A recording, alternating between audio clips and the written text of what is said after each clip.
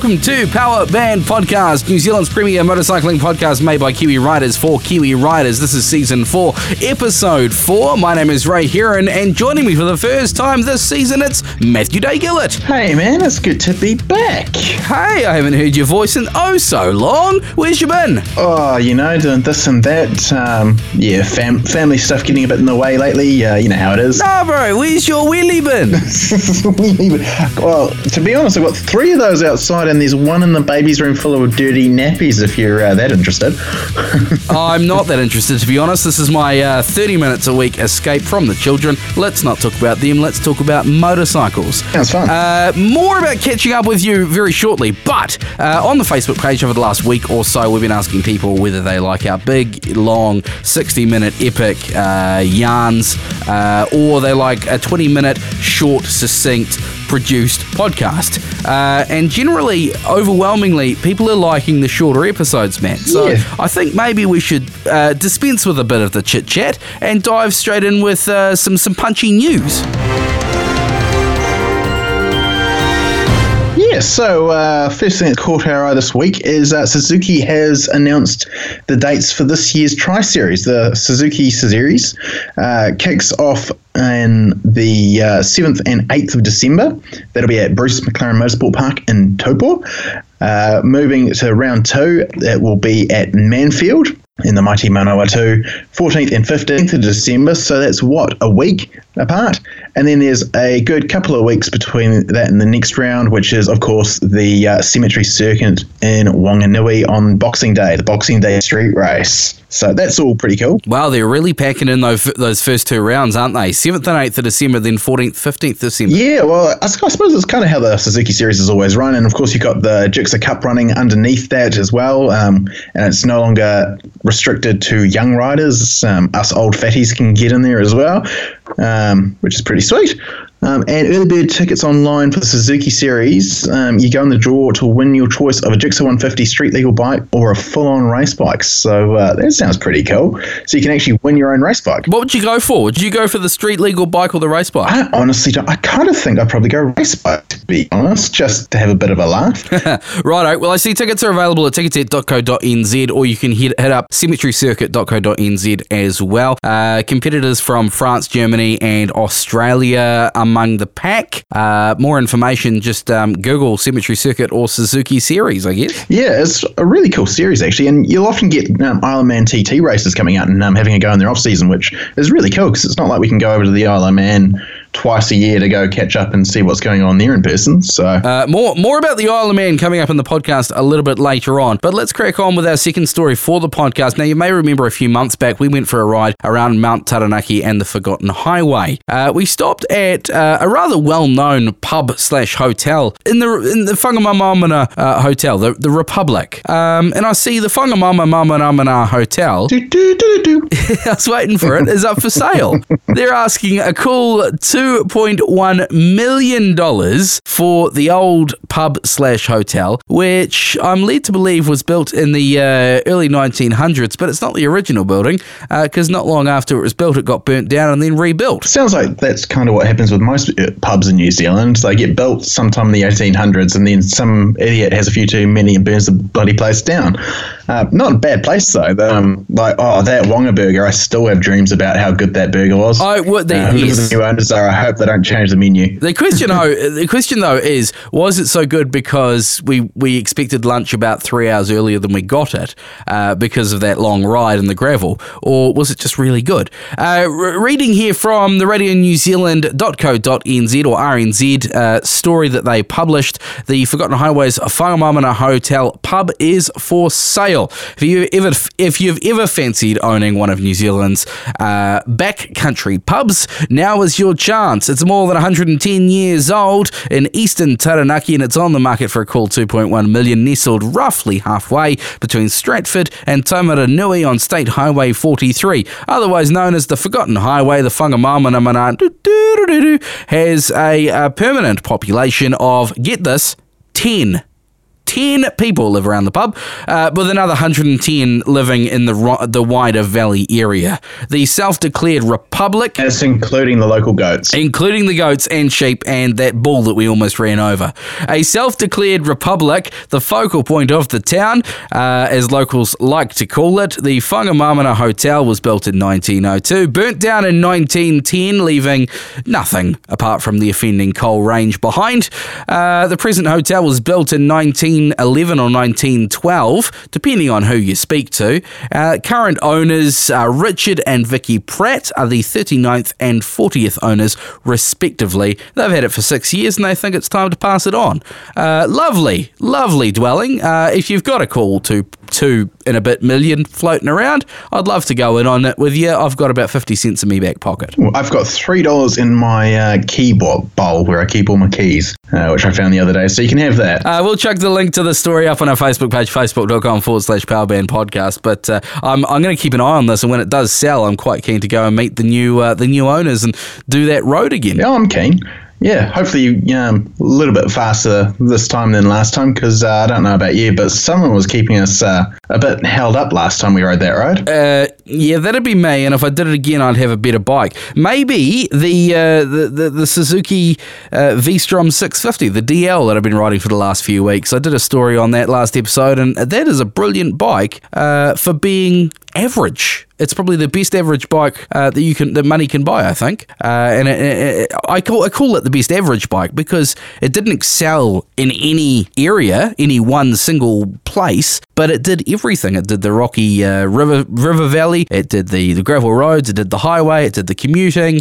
It was just a solid bike. So I'd probably grab that again and follow you down. Yeah, definitely be good fun. I like to think of the V-Strom, and a few years ago I had a nasty crash on the motorway and I lost a lot of my riding confidence, and it was a V-Strom 650 that brought that confidence back. And it's your typical jack of all trades. It's probably the best way I think of saying it. Like, it does everything well, it just doesn't do everything exceptionally well. That said, I went and did a road that I did on the V-Strom a couple of weeks ago. I did it yesterday on the MT-07, and the MT-07 was not a nice bike to be riding on that particular bit of road. Every undulation and every time the road kind of dropped away, you felt it, and then the bike just bounced, afterwards. It's been said before, the suspension on the MT-07 is not fantastic from factory.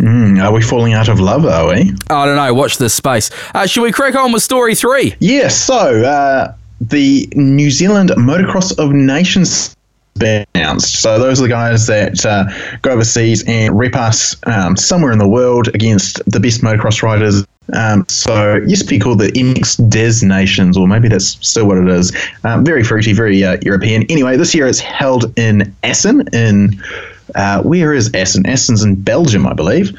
And Netherlands, Belgium, yeah, somewhere in Europe. So the Kiwis that are going are Wyatt Chase from Taupo.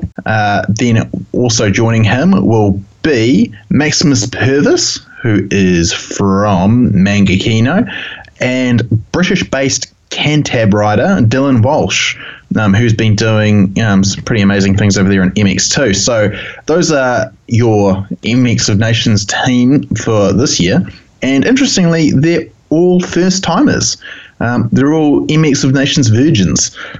So it'll be very interesting to see how these guys do, because it's last year I think it was in the UK, and it was an absolute mudder, and you couldn't even tell who was riding. They were just caked in mud. So here's hoping they do all right. What else is going on in the news this week, Ray? I believe it's something not too flash. Oh, no, it's not too flash, to be fair. The Isle of Mann TT, the classic TT, was on over the weekend. And unfortunately, and our hearts go out to them in a tragic turn of events, New Zealander Chris Swallow was killed at the Isle of Mann TT motorcycle race. He was a Wellington lad, was Chris Swallow. He died after an accident. The 37-year-old was an experienced competitor in what is known as the world's most dangerous motorsport event. Swallow was competing in the senior classic TT race and crashed at, how do I say that bridge? At the bridge section of the course on Saturday local time.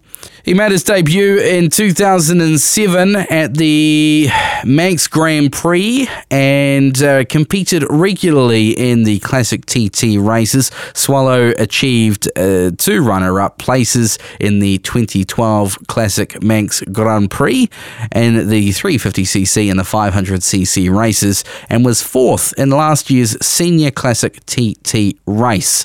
This story from Stuff, we'll link it on our Facebook page, facebook.com/PowerBand Podcast. Hearts go out to friends and family of Chris Swallow, but unfortunately he's not the only high-profile person to die on a motorcycle in a high-profile race. Of course, earlier in the year we had the Pikes Peak race, and refresh my memory, Matt, hopefully you can, on the name of the rider who died on his Ducati. Carlin Dunn was the name of that rider, and I was also having a quick look at this Stuff story that you whacked up, and I'm not sure if you said this already. Chris Swallow, who is top bloke, he organised and won Wellington's Beer Mile in 2012, which sounds like an awesome event, but he is the 8th Kiwi to be killed at the Isle of Mann TT, with the last being Paul Dobbs in 2010. So sadly we've lost a lot of Kiwis at the Isle of Man. And not only is this year the year for cancelled motorcycle events, but it seems to be the year for losing a lot of decent chaps. And good riders too. So if you're getting out on a motorbike, I mean, we can't say no because we all love motorbikes. It's the reason we listen to this podcast, for starters. But just be just that little bit careful. I guess when you're racing, you've got to leave nothing on the table, right? Yeah, and it's. Well, we all know it's not exactly a safe thing we do riding motorcycles. We know the risks, but just extra bit of vigilance, and if you think you're riding at 10 tenths, back it off a little bit. So we'll leave it on that note. We'll round off the news. And we'll carry on with a couple of yarns because, it's been a while since we've had a chat. And firstly, I wanted to catch up with you, Matt, on the Livewire. Now, we've heard a few reports. We brought the Kiwi Rider story that you wrote to the podcast, and there was also a video that went live on Kiwi Rider and on throttle.co.nz in the last week or two. But we haven't actually had a chance to have a yarn about it. Yeah, so what do you want to know? Because I think, what do you want to know? What do I want to know? I want to know how it feels. Like you mentioned in one of your stories that it felt a little bit flighty in corners, and it didn't really have much engine braking as you would kind of traditionally have on a internal combustion engine motorcycle. So talk us through that. How did it work? All right, so it's a really weird thing to describe because, of course, you don't have that noise as well, and you don't have an actual torque curve. You've just got full torque, full power from the get-go. So imagine you're sort of in the middle of a nice sweeping corner, and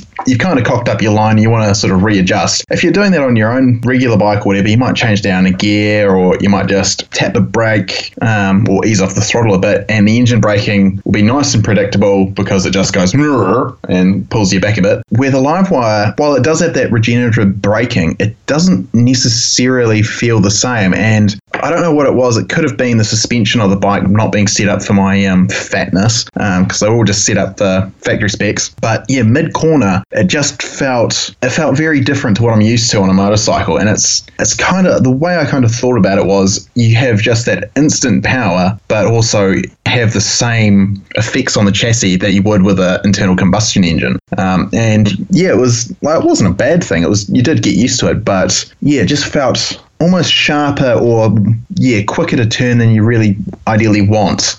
I don't know if that made any sense at all, but... Was it like likening things to being digital to analog? Was it a bit more either on or off instead of having a variable resistor? Not so much. They've got the throttle response. Yeah, they've got the throttle response tuned beautifully, and you've got 4 rider modes on that bike. So you've got a range mode, a wet mode, a road mode, and a sport mode. And each of those different modes has different regenerative braking characteristics. So I think if I was in maybe range mode has, I think, the most in regenerative braking, it would have felt possibly more like a regular bike. But because it's constantly changing and everything, they do have also, that's the first Harley to have traction control, lean sensitive ABS, and a few other newfangled bits for Harley, which the 2020 CVO and Lowrider S are now all implementing. So you'll start seeing that technology, which has debuted on Livewire, filtering through the Harley range. But the Livewire itself was very digital in a way, but it still felt like a motorcycle. But the weirdest thing I got to say is we'd left the hotel, we were starting out the ride. In the first 10 minutes, the first thing that hit us was, we can actually talk to each other here in the city as we're riding along at 50k an hour. You don't have to shout through your helmet to be heard. It's a very social bike. Was it seriously that quiet? Yeah, so you've got, I don't know if you can grab a clip of the bike doing a drive-by.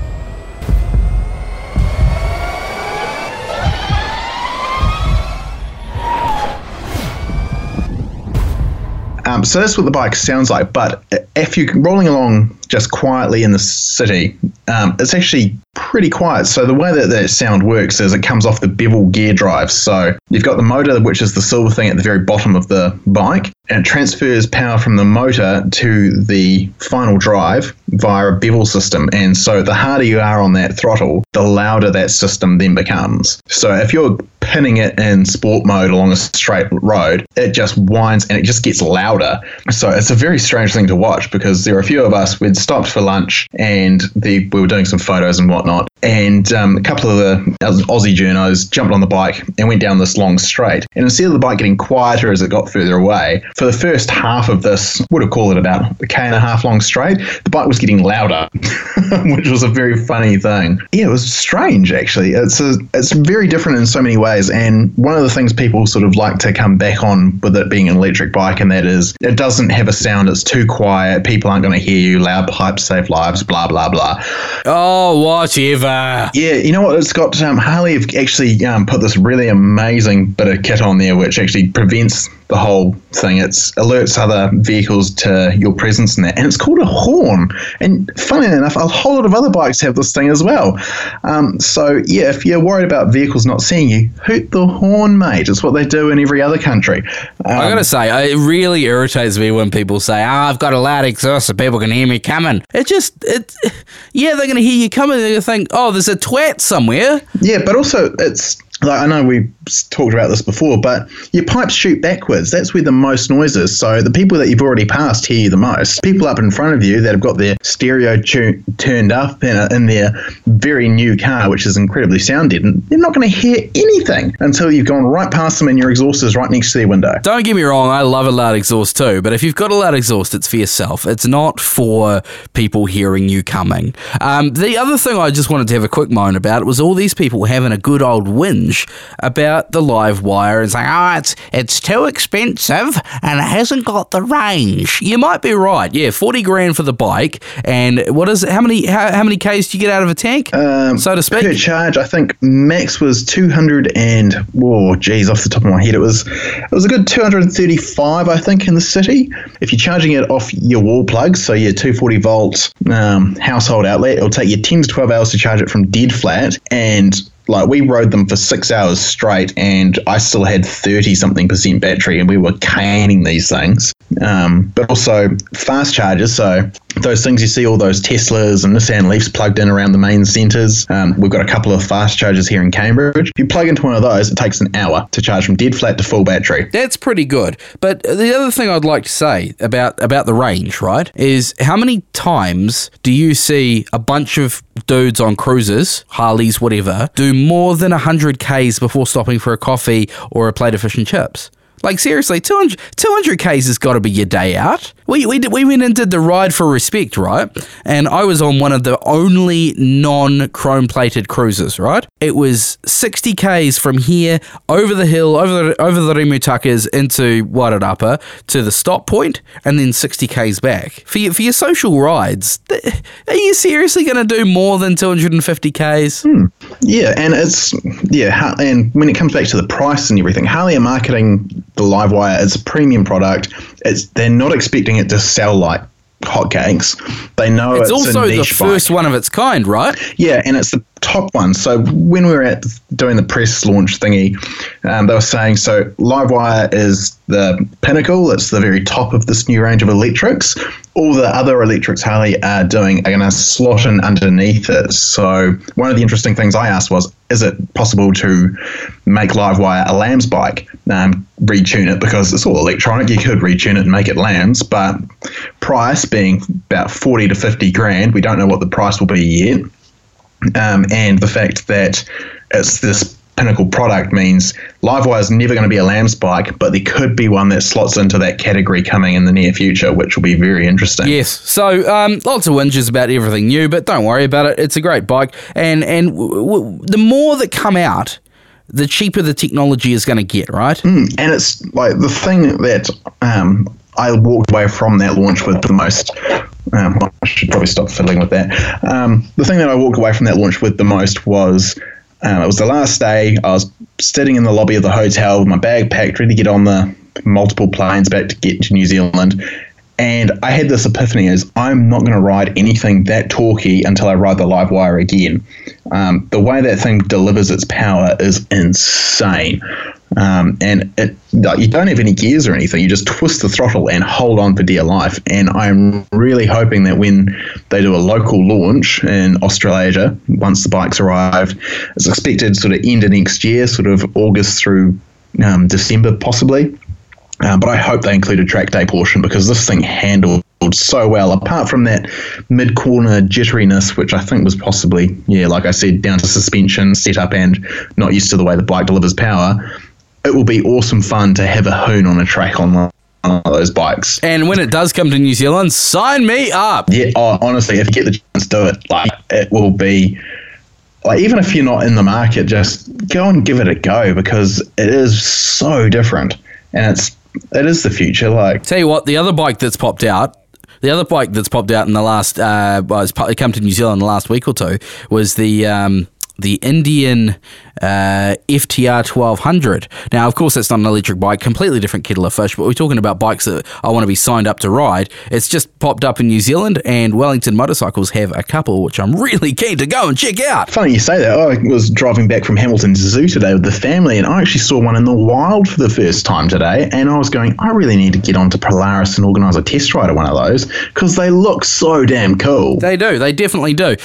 Speaking of bikes I've seen in the wild, I saw a Moto Guzzi V85TT in the wild last week. Ooh, what did you think? I want to ride one, but I don't know if I want to own one. I want to ride one because they all the reports that I've heard from you and from Jock McLaughlin at Kiwi Rider, they're great bikes, and they can do what they say. They do what they say on the box, right? And the Italians have definitely thought outside the box when they've designed these bikes.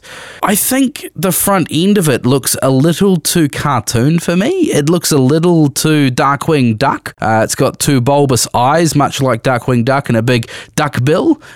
I don't know if I could own one, but that said, I've only seen one in the wild, so I could be swayed. The front end of the V85TT, I actually really, really like, and I really like that bike as a whole. It's comfy. It'll do anything that I'm likely to do, but in that same category, there is a new contender, which is $2,000 cheaper, and I recently took a look at it, and I think I might be swayed that way, and that is, of course, the Tenere 700, which arrives in December. Ah, yes, and they've recently just done their big world tour from Auckland down through Wellington down to Christchurch, and the bike looks absolutely fantastic. Also, if you want to check it out, mates down in Dunedin at MCR, Rick Jameson's going to have one of those bikes in store for the Otago Southland crew. If you missed out seeing it on the world tour, you'll be able to see it in store there. Yeah, honestly, they had.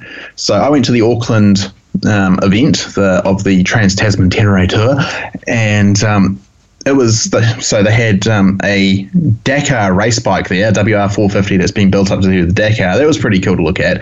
But they had the three Tenere 700s. So they had one decked out with a whole lot of the touring accessories. So it had panniers, lights. What else did it have? had a few other bits and pieces.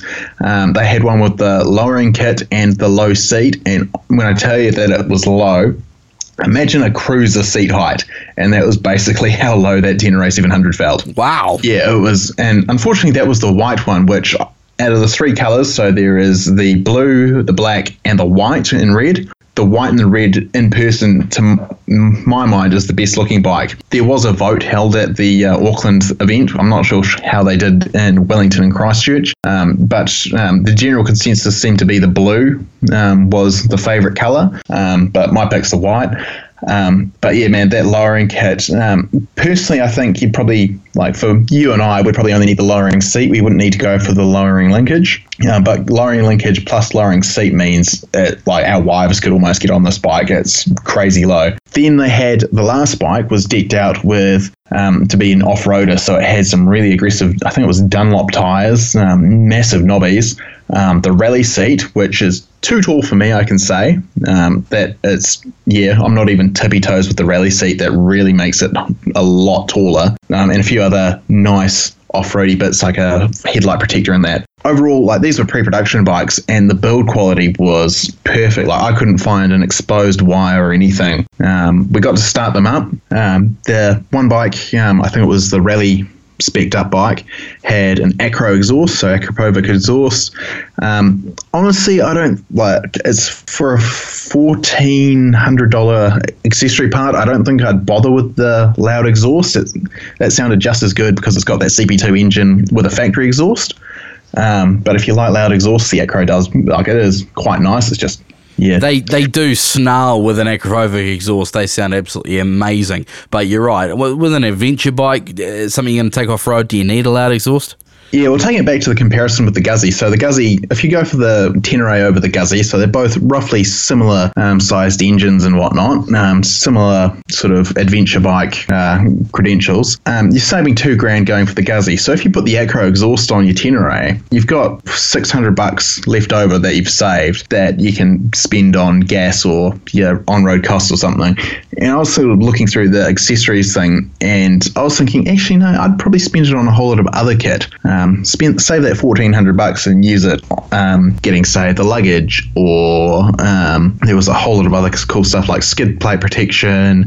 They've really got a heck of a lot of stuff that's coming out when this bike launches in December. I've got a full list of all the accessories on onthrottle.co.nz with all the pricing that's confirmed for New Zealand. And you could really have a good fun time. Like, I wish they had, Triumph used to have on their website a thing where you could click on a bike and you could click through the accessories and see them pop up on the bike, and sort of, I'd waste hours just like building up my dream street triple R or something like that. I wish Yamaha would do something like that, because you could have a whole lot of fun with the Tenere 700. Officially, that bike's going to be launched in November, so you'll start seeing the first New Zealand press reviews. Those will come out sort of, I imagine, late November, and the bikes officially land in December, I've been told by Yamaha New Zealand's managing director, which is really cool. Most of the shipments have most of the bikes have been sold, but if you go into your local Yamaha dealer, he tells me, put your name down, put down a deposit, and they will get a bike for you quick smart, which is really cool of them, because in Australia, I think 90% of the Australian allotments sold out, which is crazy. Outstanding. I tell you what, though, if you've got a smaller budget than that and you're looking for a Yamaha that you can take off-road, there's a 2003 Yamaha WR250F for sale here in Wellington. Hit me up and I'll be happy enough to let you have a cruise on it. Yeah, I saw that you were selling the WR. What's the reason behind that, man? Are you a bit sick of trail riding? No, I love trail riding, but the WR, it's an outstanding bike. It's good to go. I've done all the work on it, but I think I want something a little bit more fuel injected, and I also need a little bit of cash before Christmas to buy a car. So it's a pretty simple scenario there. Nothing wrong with the bike, but needs must when you've real life gets in the way. Exactly. So we'll see what happens there. But by all means, if you're after a WR that's had all the work done, new chain, new sprockets, whole whole lot of other bits and pieces, email us, PowerBandPodcast@gmail.com. There's my free plug. That's my payment for this whole season, I think. If the bike sells. Well, yes, exactly. That's pretty much us for this episode. Of course, if you want to get in touch with us, do email us, PowerBandPodcast@gmail.com. We're on Facebook, facebook.com/PowerBand Podcast. We're also on Instagram, so at PowerBand Podcast, you'll get us there. Sharing and updating as much as we can. Matt, your website? On throttle.co.nz, and that's where you'll find hopefully the latest news, reviews, and other motorcycle related content that is not a copy and paste press release from a manufacturer. Seen a couple of other sites just copy paste from the manufacturer, which is, well, apart from not being good journalism, it's just telling you what they want you to hear, isn't it? Which it kind of annoys me seeing that kind of thing going on. So you'll never see a direct copy and paste on throttle.co.nz while I've got my hand in there. I'll tell you what, another place you'll never see a direct copy and paste is Kiwi Rider, kiwirider.co.nz. It's a magazine, but it's not printed, it's online, it's digital. I got hit up the other day because somebody said, I don't like the fact that I can't get that new magazine smell through the internet. So maybe we should look into bottling that and selling it for Father's Day. Yeah, that would be a good thing, wouldn't it? But it'd have to be one of the good smells. I have seen, depending on the printer, in my very short time working in magazines, depending on the printer, a new magazine doesn't smell great depending on who's done it. Some magazines smell better than others. We could do a whole podcast reviewing nice smelling magazines, go into the local supermarket, have a half. Yeah, we're not crazy. You're crazy. I only get worried when the voices in my head shut up. I never know what they're up to then.